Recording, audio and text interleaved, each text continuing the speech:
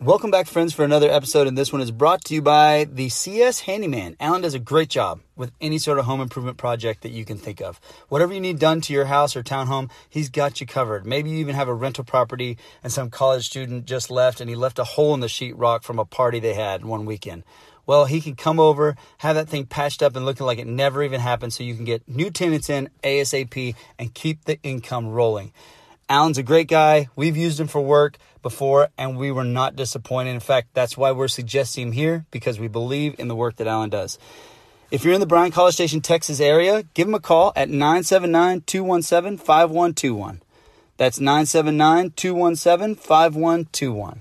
My guest today is a business owner himself, well, quite a few different businesses. His name's Ari K. Now, he's a black belt in several different martial arts. He owns his own jiu-jitsu gym. He owns a tape company that does some athletic tape that's coming out right now, Fuzz Tape. It's going to be really fun. You'll hear about it in the podcast. Chaos, which is silicone rings and watches. He's just into so many different things, a wide variety of stuff. He's a police officer. He loves Viking stuff. He plays Dungeons and Dragons. You name it. Whatever there's out there, whatever's unique, Ari's into it. And he's also a fascinating interview because he listens to what you say, and then he comes back with these original thoughts that really makes you question how you say things and what you say. He really is going to make me a better host because I'm going to sit on the things that he said and really think about them and choose my words better and be a better just host all the way around. Anyway, I'm blabbering on. Ari's an awesome guy. Everybody needs to be surrounded by people like him. So please enjoy this wonderful conversation with Ari K. All right, there you go. You just said something so crazy to me that blew my mind. You said you had a philosophy teacher that said just because it's politically correct doesn't mean it's right. Correct. Yep, I used to say that all the time. That's insane that you had, like, you don't normally hear of professors or teachers or something like that making statements that way. Oh, he was a very interesting person. He also used to say, and people tend to do this, he used to say, that's to explain the obscure by the more obscure. And we find that happens often too. People are trying to explain something about some point, and then they go further down the rabbit hole with something super obscure, and it doesn't jive with the original point. So I know I spent a lot of time walking the halls of university and talking about things that I haven't talked about since. So where did you go to school exactly then? I went to the University of Victoria. Victoria, British Columbia? Yep, in Canada, and did my philosophy degree, and I graduated in 99. So yeah, it's been a while. Yeah. And did you go straight into being an officer, a police officer, law enforcement from there, or did you do something different to start out with? No, I've done a ton of things. So I was in some of the occupations that I've held over the last 20 years have been, I was in radio for 5 years. I ended up doing paranormal investigation. I was a bouncer for 18 years, private investigator. And I became a police officer. Obviously, I own my own martial arts school, and internet entrepreneur. I think I did it the other day. It was like 15 different companies that I've started, and some have been successful and some haven't. And yeah, so I'm all over the place. Holy smokes, 15 different companies? Yeah. That's crazy awesome. You just like you get an idea and you just go with it. Yeah, and it's funny because it's changed. So my latest idea, which is called Chaos, has been something that's been rolling around in my head for the last 10 years. And then I'm going to go off on a tangent for a sec. So when COVID hit, I run a martial arts studio, and I've been doing that for the last 17 years. It's a passion of mine. Love it. It's amazing. But obviously we had to shut down just like everyone else. So I had all this time to be creative. And in the last 5 months, it's been the most creative I've ever been in my life. And so I said, you know what? I'm going to go with my idea that's been in my head. And I didn't want COVID to knock me down. And so basically my business was a giant fuck you to COVID. And so I designed some stuff and I started rolling with it. So it's gone live, and I'm really excited. Well, what is Chaos then? Okay. So Chaos is a company. It's called Chaos Tactical. And the first thing I designed were silicone rings. And the silicone rings are basically for Brazilian Jiu-Jitsu practitioners or practitioners that work in environments where they can't have metal rings because they may snag. There's something called degloving. I don't know if you know what degloving is. So degloving is when you have a metal ring on your finger and it snags on something and it pulls. So it will pull all the skin and all the muscle off. So if you work in, say, you're like someone who cuts down trees, or your electrician, or you end up snagging it on something, you can deglove your finger. And Brazilian Jiu-Jitsu is the same thing. It's a grappling art. So if someone grabs onto a ring, it can be snagged. So silicone rings obviously are made out of silicone rubber. They won't snag. They can move. They're pliable. So I designed a ring that would actually match the belt color to the practitioner, because it wasn't out on the market. I'm like, I got to do this. And so the second part of this chaos thing was, I've been into watches for the last 20 years. I love watches. And I'm like, you know what? I'm going to design my own watch. So for the last 4.5 months, I've been designing a watch, and I got the prototype for it, and I've been testing it out for the last 6 weeks, and it's been awesome. So it's going to go to market in October, and it's geared for people who who are in law enforcement, military, who have working jobs which are like, tough environments, and just kind of like the tactical look. So that's what I've been doing. That's awesome. Are they going to be like digital or they're analog and digital? They're both.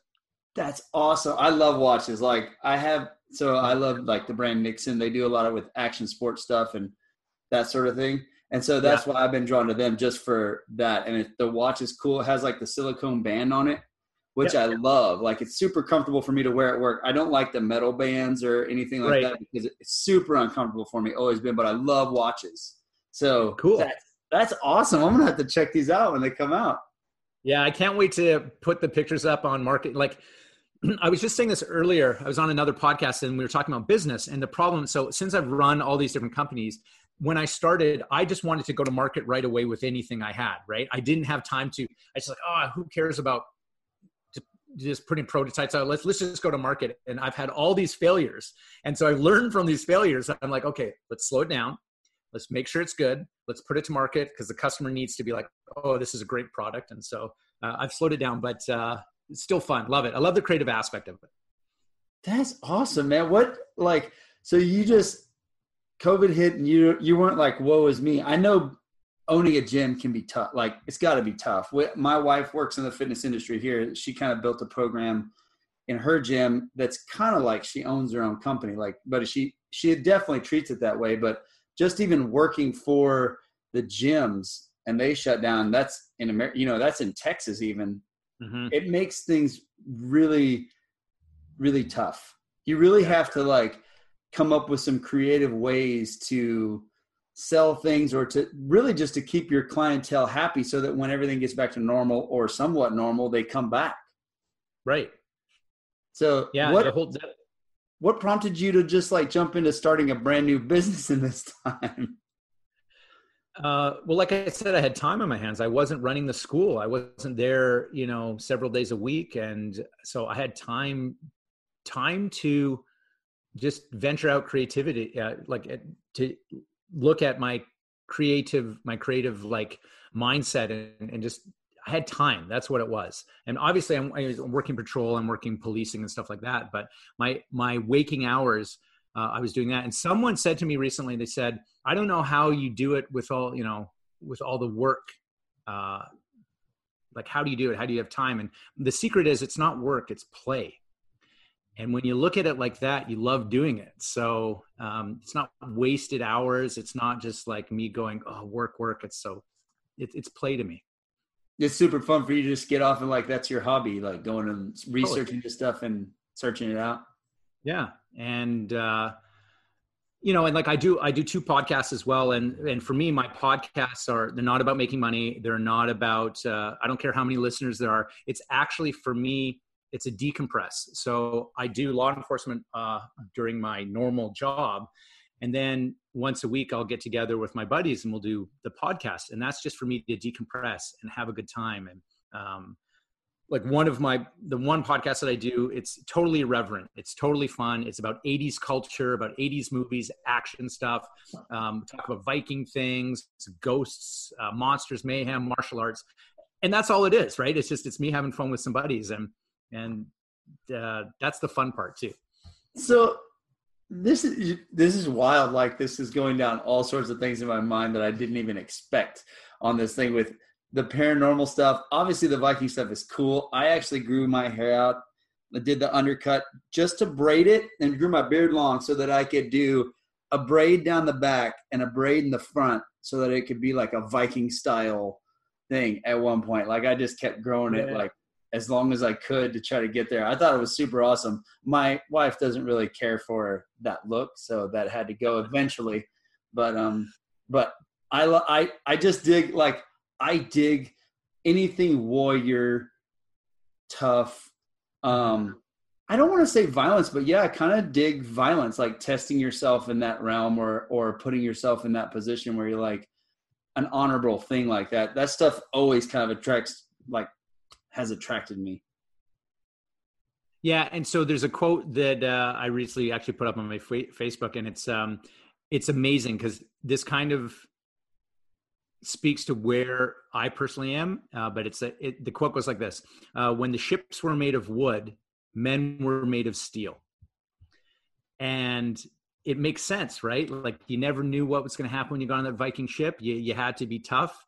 And I love it. I just love the whole warrior culture thing. And a lot of people play into, it's like, oh, you have a warrior mindset and you must be an alpha male and you don't like this. And you really want to, it's about violence, and it has nothing to do with that. And it's a personal thing for me. I love it. And I love the whole culture around it. And it's not about espousing violence. It's just espousing survivability and adaptability. There's something attractive about the toughness, I think. Like, being a man, like, especially males, I don't like the same movies my wife likes. She doesn't like to watch the same movies. She's like, no, you can watch that later. I don't like those style of things, but I enjoy it. Like, it's something that there's something about toughness that is just attractive to men, I guess, like, at least the majority of them. I do anyway. I like things that are tough. Like, I like to be tough. I picture myself as being tough, even though I know, that nobody, a lot of people like to think that they have high pain thresholds. I don't think that at all. I just like to play that role. Like, I think it's something that attracts me to it. Tough things, tough work, hard work, something that's difficult to do is awesome.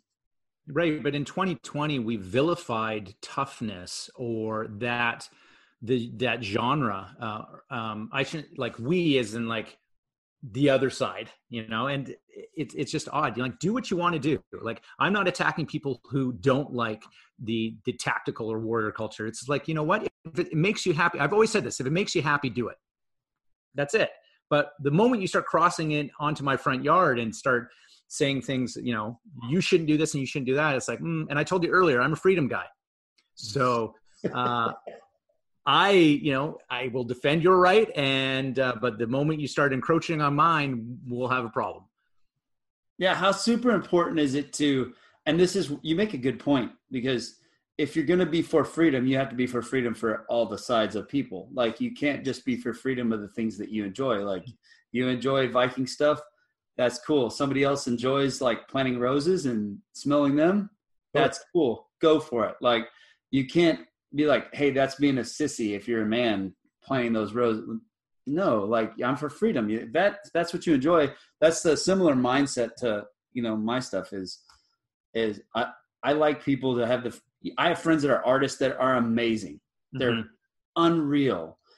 I don't have that sort of thing to paint and draw and to do that. I don't have that mindset, but I would definitely fight if anybody who came and attacked those people, even though we have different belief systems all the way around, I'm still his friend. I'm going to come and defend him at any sort of, like, even if it's verbally, if it's somebody's picking on him or makes fun of him, whatever, of any of my friends like that, because it is all about freedom. Like, we need all sorts of different type of people to contradict your ideas to make us all better. Yeah, I mean that's how we grow. But the old samurai saying that it's better to be a warrior in the garden than a gardener during war, I still believe, right? So you just never know what's going to happen. Yeah. So anyway, you're a bit like, I could go off on all this stuff, and I definitely want to get to your paranormal thing, because that's like, you've done so many crazy, like fascinating things. Like what do you just see an interest in something like the paranormal, like, or whatever job, private investigator, and you just go for it, or the jobs just happen to like come about? I always tried to do jobs that sparked my interest. I think that's kind of how it worked. So private investigation, I grew up on Magnum PI. I'm like, that looks like a cool job. For the record, Aaron, it's a shit job. Right? So I did, because I didn't know, right? And you don't know until you try. So I did it for a little while. I went to school for it. And the job is completely different than what you think, right? That's like TV and reality. But that's why I did it. I saw Magnum PI and Tom Selleck. I'm like, I want to be that guy. So after I did that, I've always had an interest in the paranormal. I have an absolute huge love for mythology and vampires and UFOs. And I love conspiracy stuff. And it's just always sparked my interest. So I was like, as a hobby, I'm going to start investigating things. So when I was in radio, I had a radio program and we would do paranormal investigation. So we'd do house, like ghost hunting. We go to houses. We'd follow up on leads in cemeteries where they saw apparitions. I had one episode where, this was years ago. This is 1995. We did an interview with a vampire. This guy claimed to be a vampire, and we had a 3-hour interview with him. And his story was amazing. We were like throwing all these questions, and he had an answer for everything. It was so fun. And then we had people call in, and they would ask him questions, and it was great. So vampire, like the whole thing, how did you do that over radio? That seems like a difficult thing to do. Not really. I mean, it's like think about it, the pre-podcast, right? All it is you just have them sitting in the studio, and then people call in and you talk, right? So our radio program that we were doing was from midnight to 5 a.m. So he could obviously be out because the sun wasn't up, and it was great. So you did that? Did you do that for 5 years? You said you did radio for 5 years. Was it just the paranormal part, or was it something else? So I had 3 different radio programs that I did while in radio. So one of them was called Laced in Darkness, which was the paranormal one. Then I had a martial art related one called Ki Issues, and it was a play on words on the Japanese word of ki, which is ki, which means energy. So I would interview martial artists. So I did that. And then I had one radio program, which was called The Matrix, which was basically electronica and techno music. And I did that with my buddy Stacy. So that was fun. That's so cool. How long have you been so you've been in martial arts for a while then? Yeah, 30 years. It was 1984. And the guy who got me into martial arts was, I don't know if you've ever heard of him. His name's Chuck Norris. So this is a true story. So I was 9 years old, and I was in Vegas with my parents, and we were at the lobby of a casino, and I saw Chuck Norris in the casino. And obviously, being a kid who watched action films, is like, I knew who it was. So I tugged on my dad's arm and said, "Dad, that's Chuck Norris. Got to go talk to him." So we walked over there, and I'm looking at Chuck Norris, and he looks down at me and he goes, "What's your name, kid?" And I'm like, "My name's Ari, sir." And he goes, "Do you do the martial arts?" And I said, "No, sir." And he goes, "Well, when you start, never stop." And then the next year I got into the martial arts when I was 10, and 36 years later, here I am still doing it. So that's my story of how I started the martial arts. So you know what's funny about that? He lives like 30 minutes away from us. Really? Yeah. Yeah. Wow. He lives right down the road. He's got like a ranch and stuff awesome. Here in Texas. Like, I mean, obviously he's got probably plenty of places to live, but I know people see him around town and stuff, and his family's around here and whatnot. So that's funny that you mentioned Chuck Norris. But man, I've heard like he was legit and just like actually a really cool dude. Mm-hmm. So yeah, there's a lot of things about people that don't know about Chuck Norris. I mean, I don't know him personally. I'm not friends with him or anything like that. But I mean, he started his own martial art. You know, he's got a karate background. He's a black belt in Brazilian Jiu-Jitsu, which most people don't know. I did not know that. Yeah. So he used to do his TV show, Texas Ranger. He would have his instructors on, the Machado brothers, and those are the guys he learned from. So I think he's like a third-degree black belt, like super legit. Like he's amazing. That's insane. I didn't know. Yeah, there is a lot of things that you don't know, and a lot of things that you don't like you, for instance. Like if you have a jiu-jitsu school, you've been in martial arts for 30 years, I mean, all these different things, and yet you have such a wide variety. You have a podcast just on 80s culture, which is not what you wouldn't think that, a guy that's into Viking stuff, police officer, jiu-jitsu, would be 80s culture, techno music, and finding ghosts. Right. Well, we all have interests, right? I mean, it's just like, why be stereotyped and pigeonholed into certain things? I'm just trying to pursue things that I love, because we only get one kick at this, in my opinion. We've got one life to live, and I'm trying to maximize it, man. So the business what businesses do you have currently right now that are going?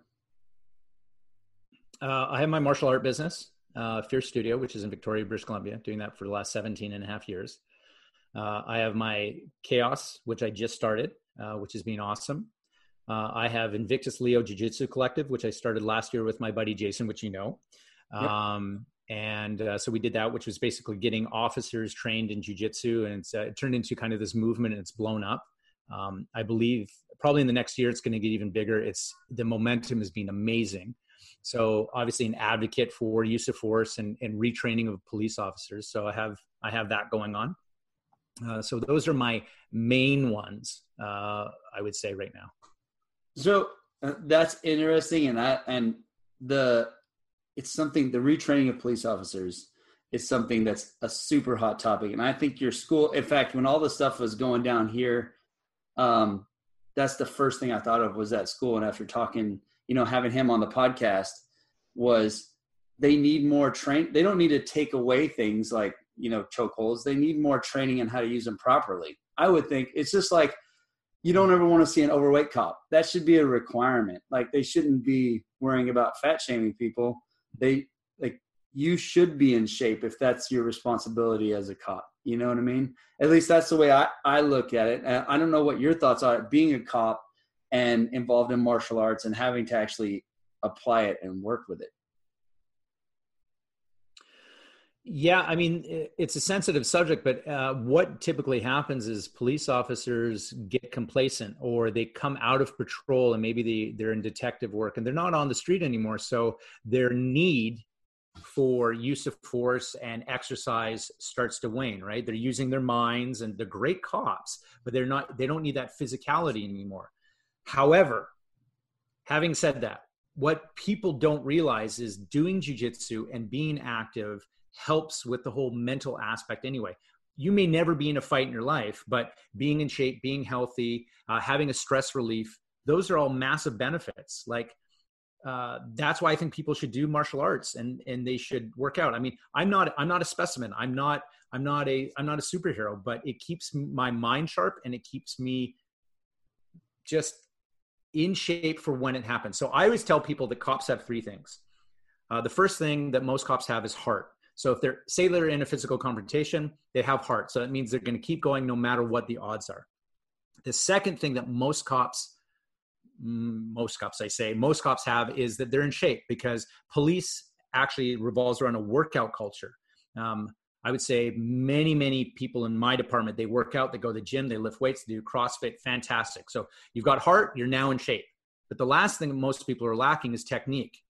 So if you go around and think that you can hammer everything and strengthen everything and use your strength and everything, you're sorely mistaken, because it's only going to take one person with a little bit of knowledge and you're like, oh my God, I can't handle this person. Now I have to shoot them when I could actually use technique to control them. That's where we start getting into problems and you end up on YouTube videos. Yeah. And that's the scary part. And that you're so right. Like I've done it, 3 times. I think I've gone to a jiu-jitsu place 3 times before. And I've told the story a bunch of times. Like I almost quit CrossFit to go there. I just made some friends at CrossFit. They both are attractive to me for the same reasons. And that is the culture and the community and the struggle and, that sort of thing in the type of workouts. But the level, like You're exactly right. Like a little dude.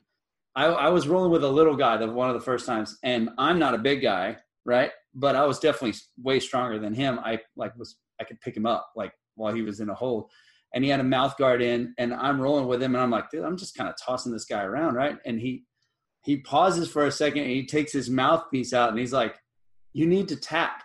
And I was like, "What do you mean I need to tap? Nothing's going on." And he just puts his mouthpiece back in and does like one little fidget, and I was like, okay, I get it. Now I need to tap. Gotcha. Like, so the technique is, I thought I was actually dominating him because he was in guard on the ground and I'm on top, and I'm like, this is no big deal. And then he just, I don't even know exactly what he did. I was like, wow, that's incredible. Like, what just happened is kind of amazing. So the technique part, but I think that goes to anything in life, like whatever you're doing. Yeah. If you just, you can't just go in and jump to the top of anything. There's levels to it. You have to learn the fundamentals properly. Otherwise, you're going to spend time going backwards to try to get better. Exactly. Yeah. I mean, it's a marathon. It's not a sprint, right? And that's just like for CrossFit or anything, like you said. So, but today people are impatient. They want it now. They don't want to spend the time. So there's these gaps that end up showing in whatever they're doing. If it's business, if it's CrossFit, if it's BJJ. So the rush is the problem. Well, what have people done with your gym shut down? What do people do to practice? So, I mean, we just opened up and there's obviously protocols in place, and there have been people that have been practicing. They're practicing at their houses with their small group of friends and things like that. So martial arts got pushed underground. And just because you didn't see it didn't mean that it wasn't happening, right? So you have to remember that, because it was very similar to when when America won against Japan, they actually outlawed martial arts in 1945 in Japan. They prohibited the Japanese from practicing. And the reason they did that is because they didn't want the natives to know how to fight. And so that happened for quite a few years. It actually was not allowed. However, all the martial arts went underground. Do you think the Japanese stopped practicing? Didn't happen, right? And so there's examples of this through history. And so it's the same thing now in COVID. It's like, oh, all the gyms are shut down, so all these martial artists aren't practicing. It was happening. So it's kind of tough to stop people. Like, you're in Canada. I don't know the laws in Canada, the rules. Like, I've learned real quick to not to not believe what's put out there in the TV or the media or the news about places, because it's oftentimes a lot different when you actually go there and you actually live in it and visit it, and you get to see the different areas. So I don't know what it's like there, but I know here, if you try, like, no matter where it is, if it's in a more liberal state or if it's in a more conservative state, if you try to take people's freedom away of the things that they enjoy, they're going to figure out some way to do it. It's just like speakeasies and alcohol. Like, people wanted to drink, they made it happen. People want to do drugs, they make it happen. Like, they're going to do it, like, and practice those things. And almost, if you tell them no, they're going to go even more overboard and start, like, they're going to start obsessing about it in all sorts of different areas. You're totally right. And there's some people that are basically like, listen to the government. And I'm not anti-government. Let's just say that right now. I'm not anti-government, but it's like the government knows best, and let's follow their protocols. And when they say it's safe to do things, we will now do things. And as you've already pointed out, the misinformation, the media, we've been told, and I don't trust either side, right? So I need to do my research. I always do my research, and it absolutely kills me. I watch Facebook and someone puts a picture of someone on Facebook and they're like, look at this person. This is what's going on. And I'd like, have you fact checked that? Because I can tell you right now that that's not true. And then they're like, oh, well, I saw it on someone else's feed, so I just reshared it. And all they're doing is, it's just a propagation of misinformation. And Facebook is not a news source. Newsflash for you. So if that's where you're getting your shit from, you should probably check yourself. Having said that, looking at news outlets, it's the same thing. Like, it takes some time. So the whole COVID thing is crazy. And there's some things that I personally believe. There's some things that I have researched. There's some things that I actually know. And that's how I make my worldview. So I'm very wary if I hear things like, all the hospitals are full, everyone's dying, it's the end of the world. Okay, that's one thing. I'm also wary when people go, it's not going on, doctors say it's fake, the hospitals aren't full, no one gets COVID, and diarrhea kills more people than COVID, and whatever. I'm like, okay, you're that part, I got it, right? So just use your fucking brain. That's all you need to do. That's like the perfect, more people die from diarrhea than COVID. That's a perfect impersonation. It's so silly because it's so true. That it's exactly the way they do it. If you don't wear a mask, or if you question anything about it, you're either one side or the other. You can't be like, wait a second, I think that if you're picking sides when it's a virus, you're wrong.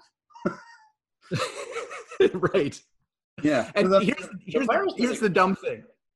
Here's the dumb thing, Aaron. So then there's the people who are like me that are like in the middle, and it's like, well, I know what I'm doing, right? And so I'm gonna shit on myself here. So people are like, well, he's getting information, he does his own thing, but fuck, he doesn't know. And like, yeah, you're right. Like, I don't know everything either, but I think I'm right. But who knows, right?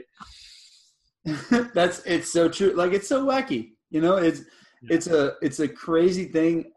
I have a different advantage. I always say, like, not everybody grows up with a nurse or medical people. I had two of them. My grandpa was a nurse, and my mom was a nurse, and they went around everywhere. And I grew up in it from the time I was born till, my mom is, my grandpa's passed on, but my mom still has her license. She's up in Fort Worth. And, right. So I have a different perspective. Like, she has a realistic perspective. Is like, is the virus real? Absolutely. A virus is real. How do viruses work? This is how they work. Like, there's certain fundamentals of the way a virus works all the way around. And to think that a man can just come out there and put a policy out and stop the virus is insane. It's a false sense of hope to people. But if you say, hey, this policy is not going to save you from the virus, you got to save you from the virus. You got to be like, you've got to do the things, or, do your research, look into it, see what's best for you. Maybe boost your immune system, get healthy while you're in quarantine. I don't know, throw some ideas out there. They're just going to be like, no, you're killing people. No. I know. What did I do? And what's even scarier is, so now that social media, it's 2020, we open Instagram and we see these 1-minute videos. And so the latest one that I saw, which is amazing, and I'm not saying that's good or bad, but this is what I saw. It has the list of, I'm going to say 15 or 20 killers in the world. And then it starts at January this year and it goes to July. And so you've got things like the flu, you've got heart disease, you know what I mean? It's got this graph, and it says how many people have died. And so it's like January and then February, and then you don't see COVID, and all of a sudden COVID goes, whoop, it's right at the bottom. And then the numbers are starting to move up, and then it goes, whoop, whoop, whoop, and it starts to move up as we move in. So, now it's like number 3 in the world killer. It's like 650,000 fatalities, and it's at the top. But watching that graph in 1 minute little increment of watching it going, oh, we're fine. And all of a sudden, like, holy shit. And it's there. And you watch it and you're going, it's the end of the world, and it gets us emotionally, it's visceral, right? And then it's like, I saw this graph, Aaron, have you seen this graph? Have you seen it? This is true right here. Look on your Instagram. And then you start sharing it, and people are like, it's crazy. So people just need to pause, reflect, and do the research. That's all I'm saying. I think that's you bring up a good point. And it's one thing that I think jiu-jitsu or some sort of tough activity, like when I say tough, something you struggle to get through. I don't even care what it is. It could be any sort of discipline that works your mind, works your body physically, whatever it is, but something that's difficult that you have to try at, put a lot of effort in and practice to, because it's like a weird reaction to this thing emotionally, like what you just said. Jiu-jitsu, if you freak out emotionally, you're going to lose. Like, you can't win. Being a cop, you can't freak out emotionally. Like, you need to be the better one and the calm one so that you can assess the situation correctly. Anybody in their job, anything that I do, like in my minuscule daily life, anytime that I've been on the emotional side of things, it's never worked out correctly. But anytime that I've stepped back and I look at it and go, okay, take what I want and emotions out of it, and let's look at the situation. Now let's deal with what I want the outcome to be. It always works out better. So I agree with that because I'm a logic guy, I'm a science guy and that. And however, I have learned, I got this from my wife, and I would give her a lot of credit, that we also vilify the emotional response from people, saying, well, if they have an emotional response, it's not logical, so it's incorrect. And that is actually incorrect. There are some emotional responses which are really good for situations. We can generate and we can focus anger or whatever your emotion is for a greater good. And so I have to be careful because especially, the male, the logical side, and they say the female emotional side, right? And this is what typically happens. And what I've really been doing over the last 10 years is actually trying to combine them and making sure that I am understanding the other side. Because if you do, you're able to articulate better rather than just yelling at someone about your cause. So actually listening is a skill set that I think that people should do. So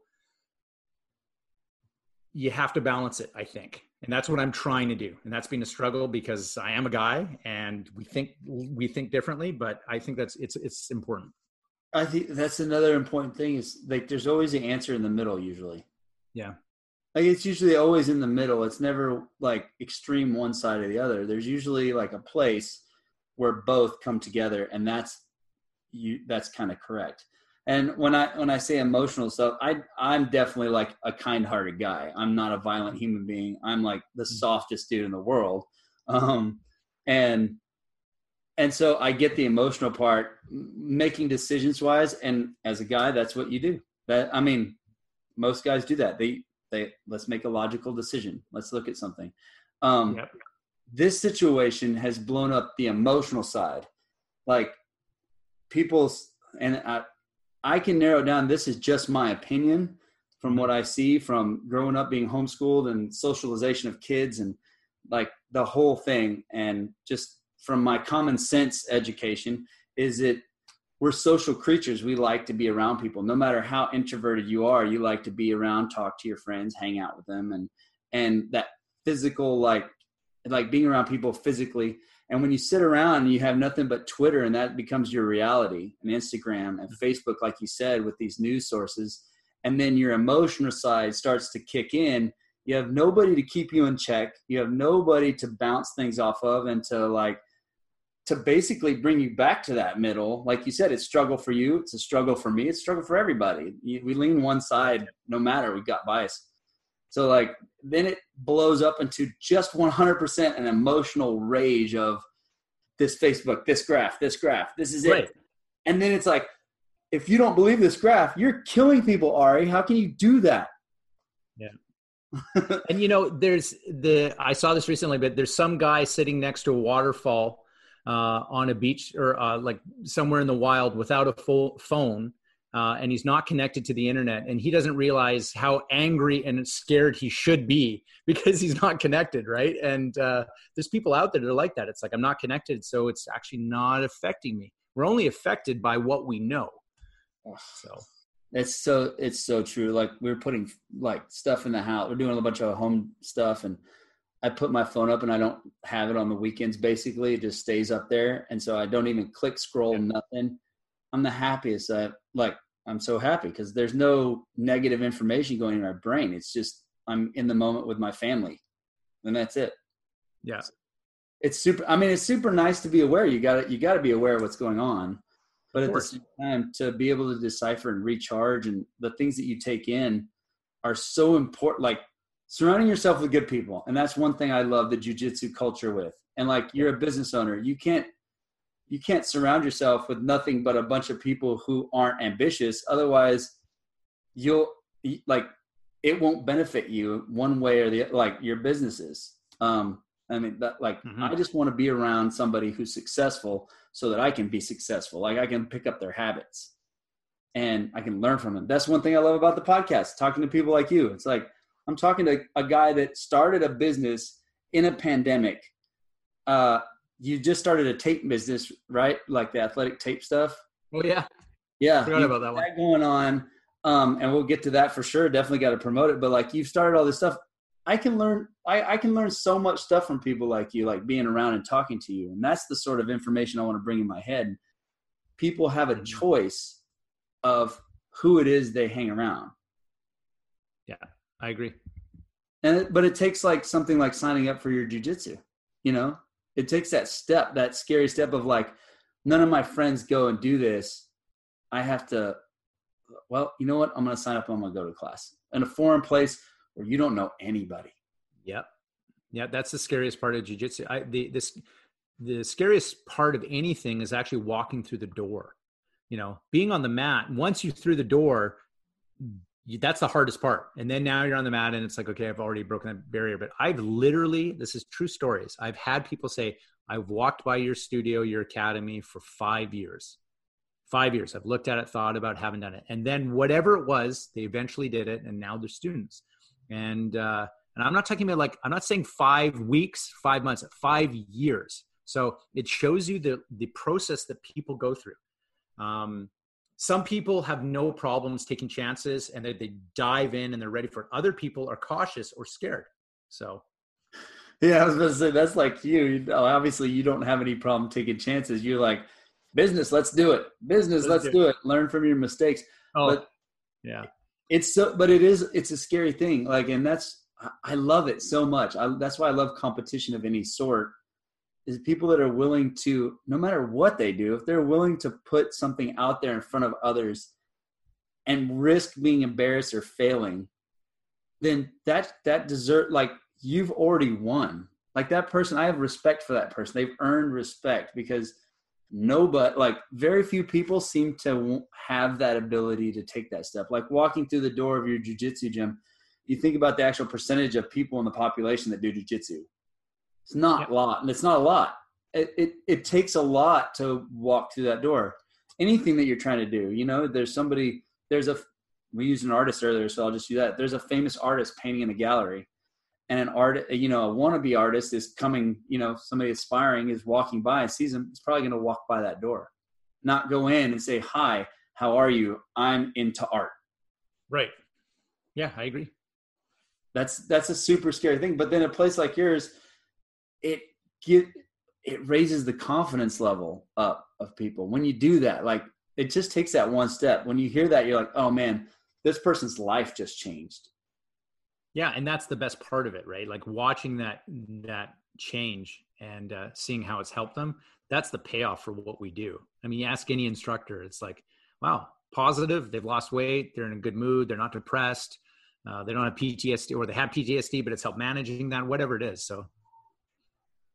So you have a wife, you have all these businesses going on. You're a cop. How do you manage running the jiu-jitsu studio, like the studio, and being a cop? Like, do you have like a bunch of people that you hire to handle that for you, that you trust, and then you check in on it? Or how do you manage running all of these? I know they're fun and it's awesome, but you also have to manage all these things and be a cop and a husband at the same time.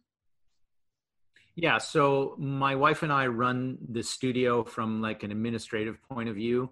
I have amazing teachers, students of mine that are teaching, black belts and purple belts that are teaching, brown belts. And so I couldn't do it without them. So we've passed on. So giving them the opportunity to be instructors and teach, it's been happening for years. So there's a good synergy that goes on with that.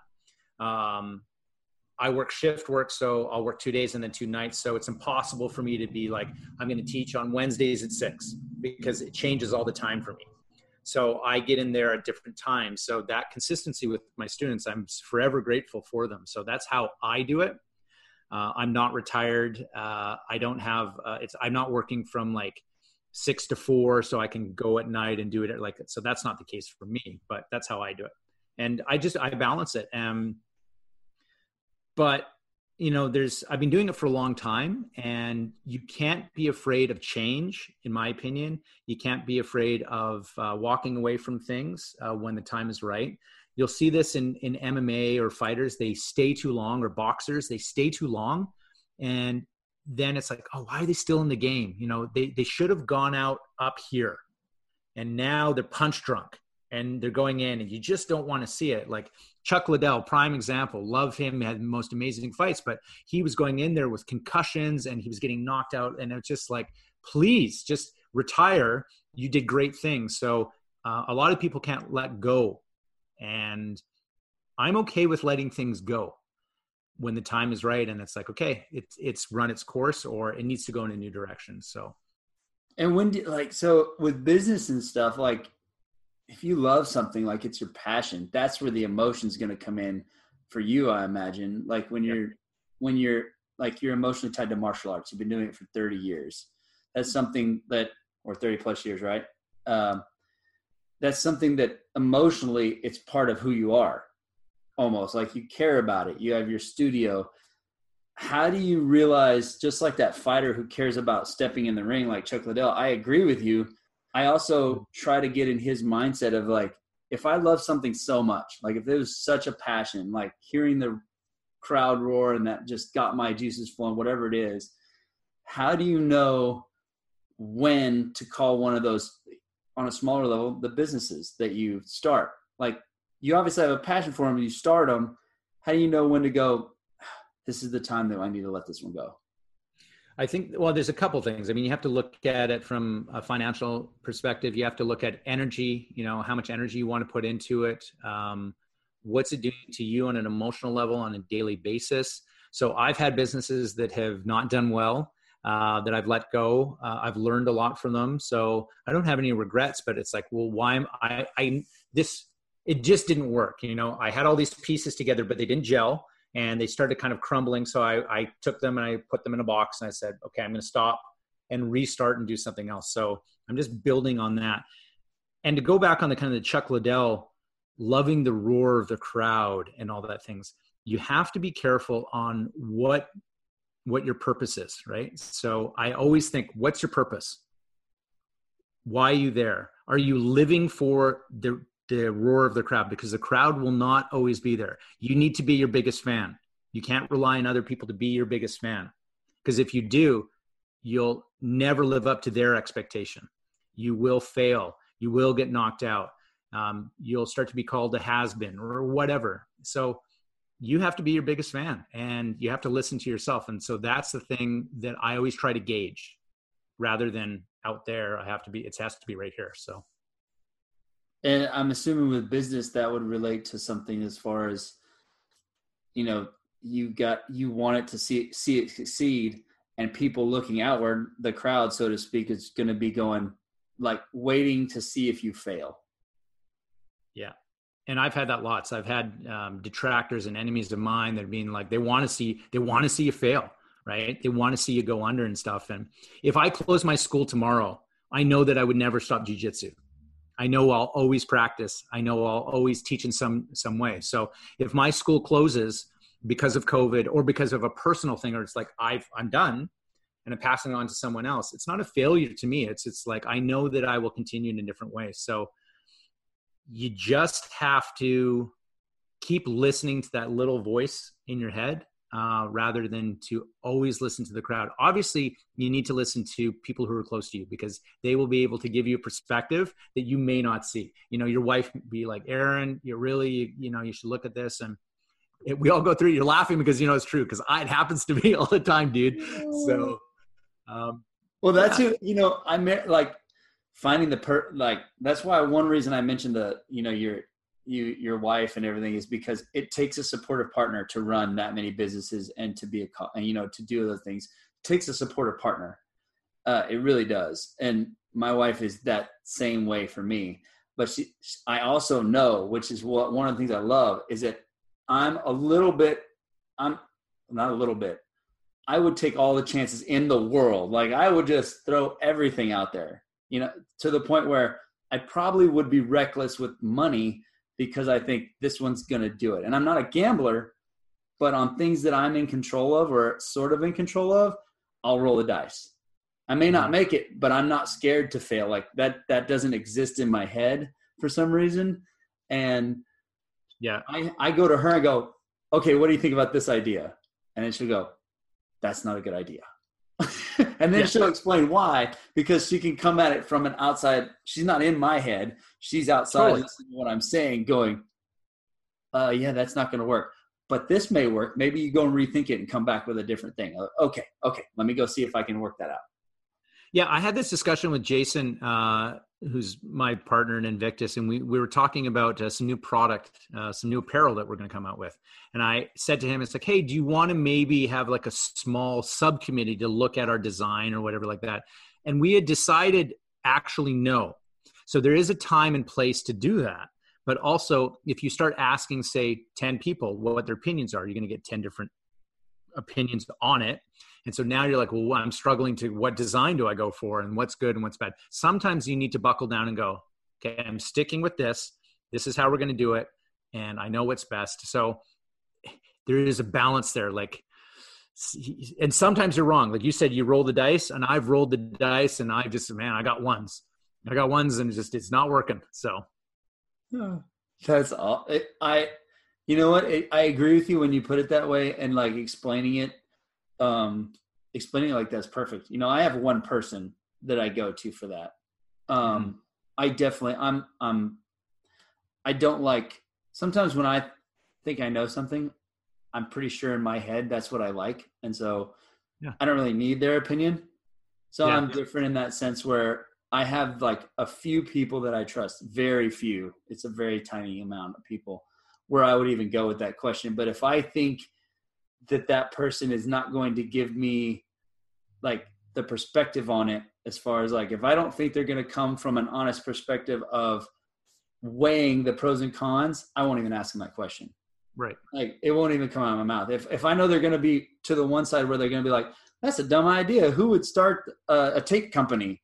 You know, why would anybody do that? You got to start an accounting firm. You got to be a lawyer. You know, I'm not going to go ask that person. Like they could be my best friend. I can't trust that, you know, because you're not seeing that the world has all different kinds of people. You know, the world has people that need tape. Yep. Right. Totally. So what is the tape exactly? Because I saw the thing, the fuzz. It just said fuzz on it, and this is what actually I really wanted to have, like, started in my mind. I wanted to have you on the podcast because you started this business in the middle of, like, I think, you know, you were talking about your jiu-jitsu thing being closed on Instagram, and then all of a sudden Fuzz Tape pops up. You're starting another business in there. So explain a little bit, like, how did that come about and what is it? So in jiu-jitsu circles, we use, for lack of a better term, hockey tape. And we use it on our fingers and on our wrists because of joints and just for stability and stuff like that. It's become part of the jiu-jitsu culture in many people. So if you look at jiu-jitsu practitioners, you'll see they'll tape up their fingers. It's just for joints and for grip, and because we have sore wrists. And so we do that a lot. So the hockey tape, which is normally like, I don't know, like an inch and a half maybe wide. So now they're actually quite smaller, right? So different strips that can go around your fingers. And there's a few companies out there. So this is how Fuzz Tape came to be. There was a tape company out there which ended up posting something. They're like the largest tape company out there. And they ended up posting something on their website about not supporting police and Blue Lives Matter and things like that. And it pissed off the entire police community that does jiu-jitsu. In one felled swoop, they lost thousands of people who were part of their thing, right? And it's totally up to them. It's their business. They can do what they want. And I vote, again, freedom guy, do what you want. And it doesn't mean that we weren't for Black Lives Matter or for Blue Lives. So there's all this thing. So he put this information out, which was incorrect, in my opinion, because he said, I did research about what it stands for. And of course he pissed us off. So I was approached by Jason, and Jason said, hey, I was talking to Mike the Cop, who's a big social media guy. He's, was a police officer. And then another buddy of ours, Jason from Jiu-Jitsu 5.0.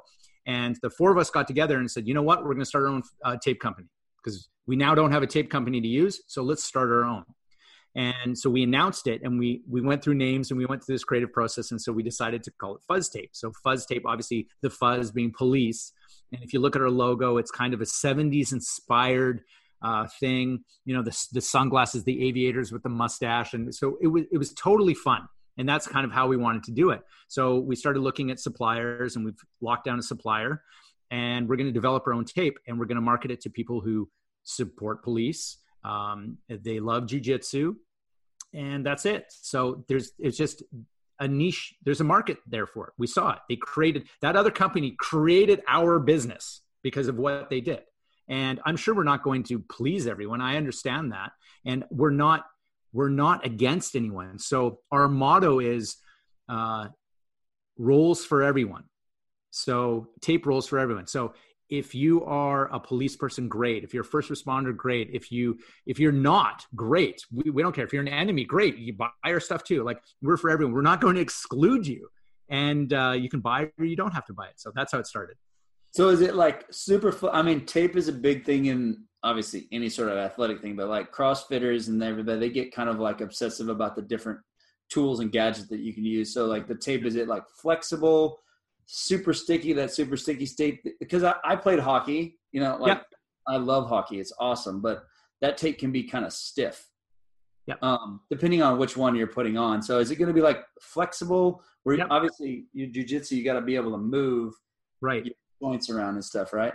Yeah, it's flexible. It's like rock climbers use it, and CrossFitters do use the tape too. But so without giving any trade secrets, because I've learned a lot about tape in the last month, which I didn't know, of what it's made out of. There's certain materials, sussing out the sources and stuff like that. Like, I'm one of those people that you piss me off, I'm going to do my research.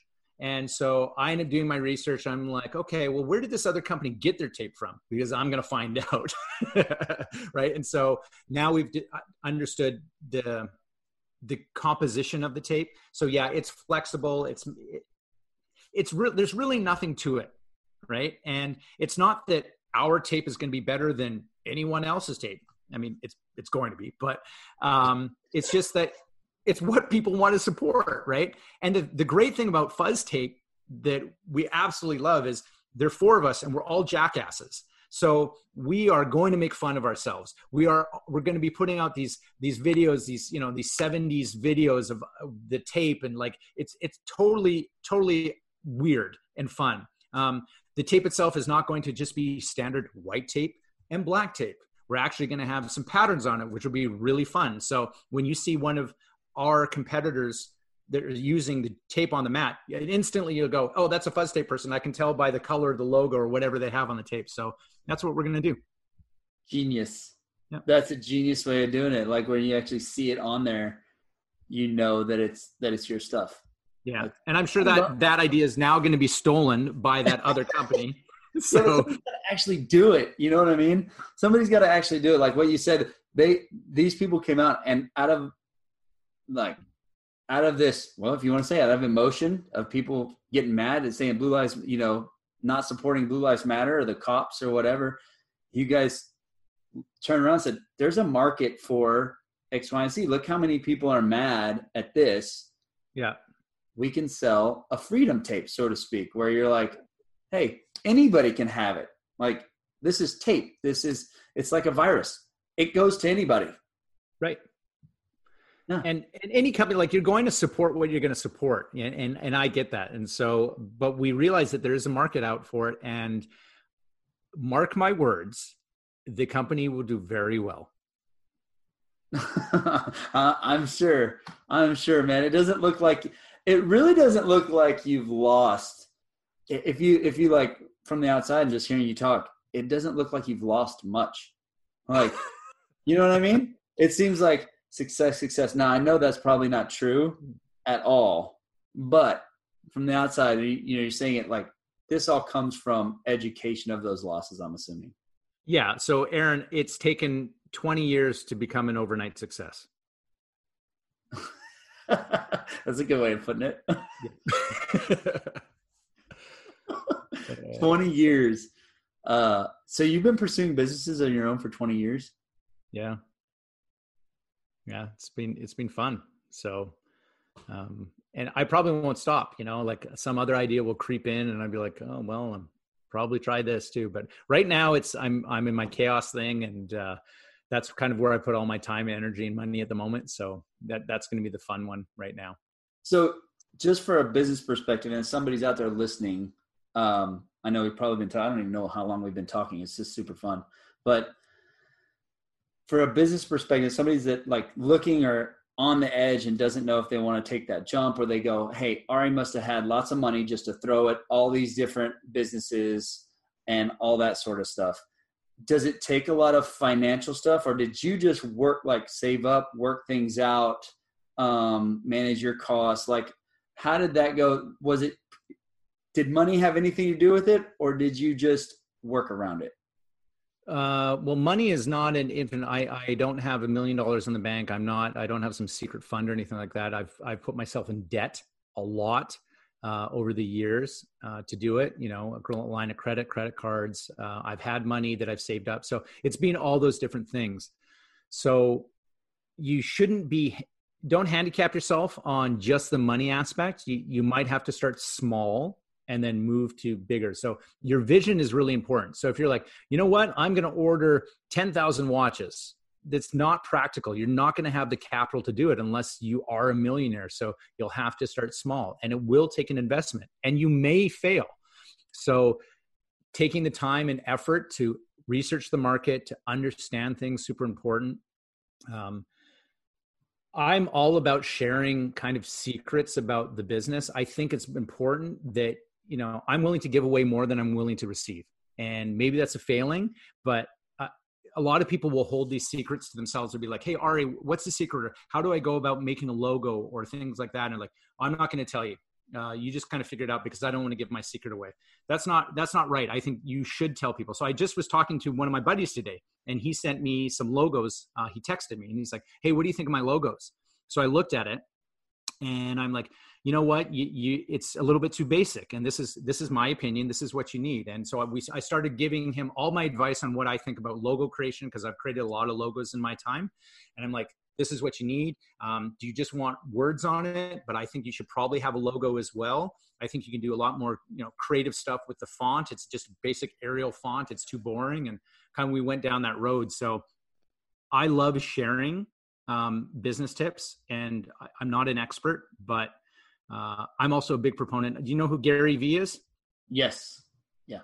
Love Gary Vee. I listen to a ton of his stuff, and I agree with, much of what he says about business, and smart guy. So you should give away a lot of stuff, right? Because if you're going to build that rapport with people, you shouldn't hold everything super close to your chest and be like, I'm not going to tell you the secrets. You got to fucking figure it out. It's like, well, do you care about people? So I've said this a lot, and I firmly believe it. I think you probably get back every bit and more by giving things away with the right intention for free. Yeah. Than you ever do holding on to any secret. Like, yeah. If you look at anybody who's uber successful, Gary Vee, for example, uber successful, and how he gave everything away for free.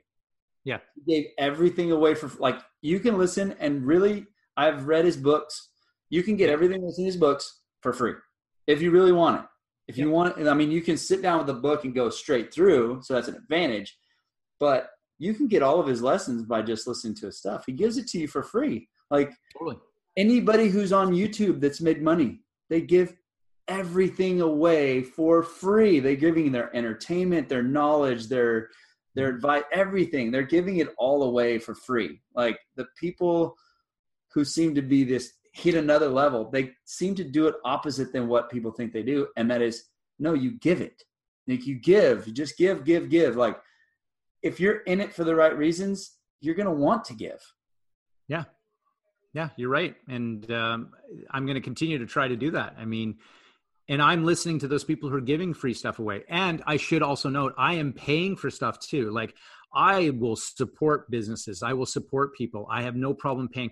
When people come to you and they're like, I want free shit, I'm like, okay. So I will support. I've bought so many things of friends and people that I've admired, and like, Did I need it? Probably not, but I wanted to support them because I know how hard small business is. And I'm such a huge proponent for small businesses. And I love seeing success stories. Like, that's what gets me up in the morning.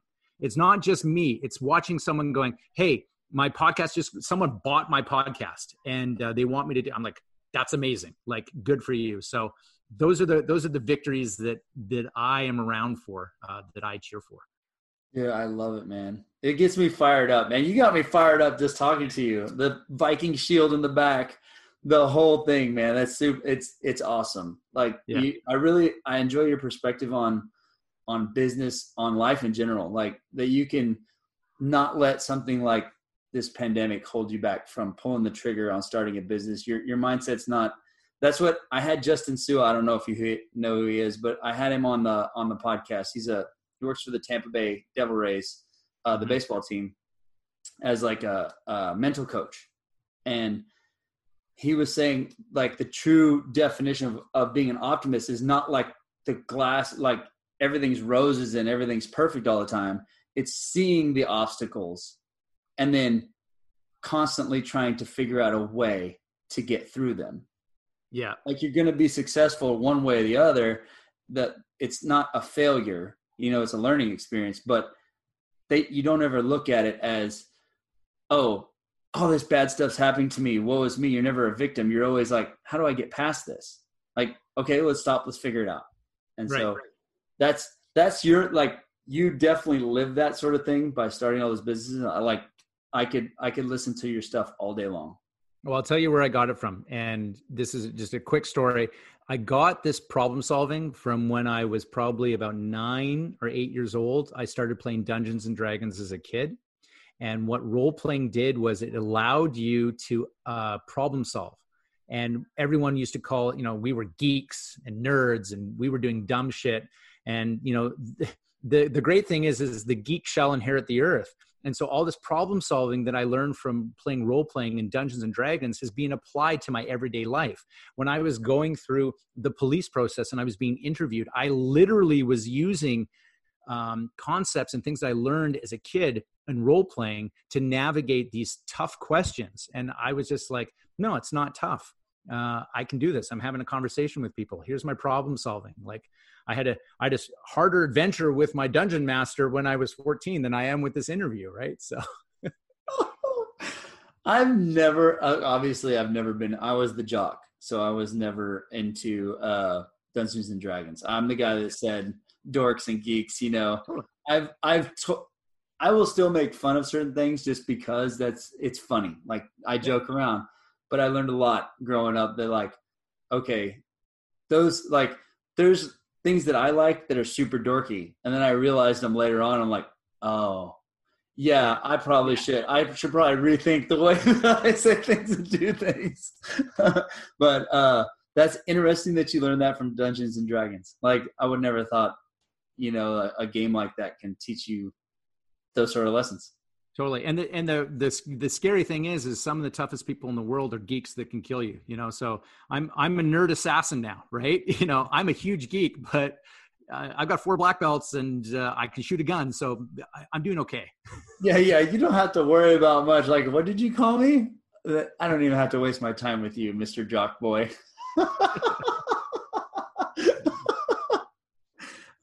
All right. This has been an absolute blast. Let everybody know where they can find, like, give them all your handles, tags, wherever they can go to find your stuff. Sure. So if you want to go to my chaos site, the URL is enterchaos.com, and selling the silicone rings if you're into Brazilian Jiu-Jitsu, and then tactical watches will land probably in October. So there's gonna be some really cool stuff on there. We have an Instagram, which is Chaos Rings. That's there. If you want to follow our Invictus, the Invictus Leo, so that's for law enforcement, first responders. It's a great cause. We are doing seminars around the country. So that's Invictus Leo and official, which you can find on Instagram. We have a website, which is invictusleo.com. So there's that. Obviously, Fuzz Tape is coming. You can also find us on Instagram. You just have to put in Fuzz Tape and you'll see all the dumb shit that we're putting on there. And that's going to be great. And the website for that is fuzztape.co. And then I have my personal stuff. You can just find me on Instagram, which is REK, or Facebook. Yeah. I'll put it all in the show notes, man. All right. Thank you so much. This is a blast. Yeah, my pleasure. Thanks, Aaron. Thank you so much for joining us on this episode of the podcast. Thank you to Ari for being on. Everybody go check out all of his businesses. Go to his Instagram page. You can just click on it and tag. They'll also be in the show notes. But thank you again. And until the next episode, see ya.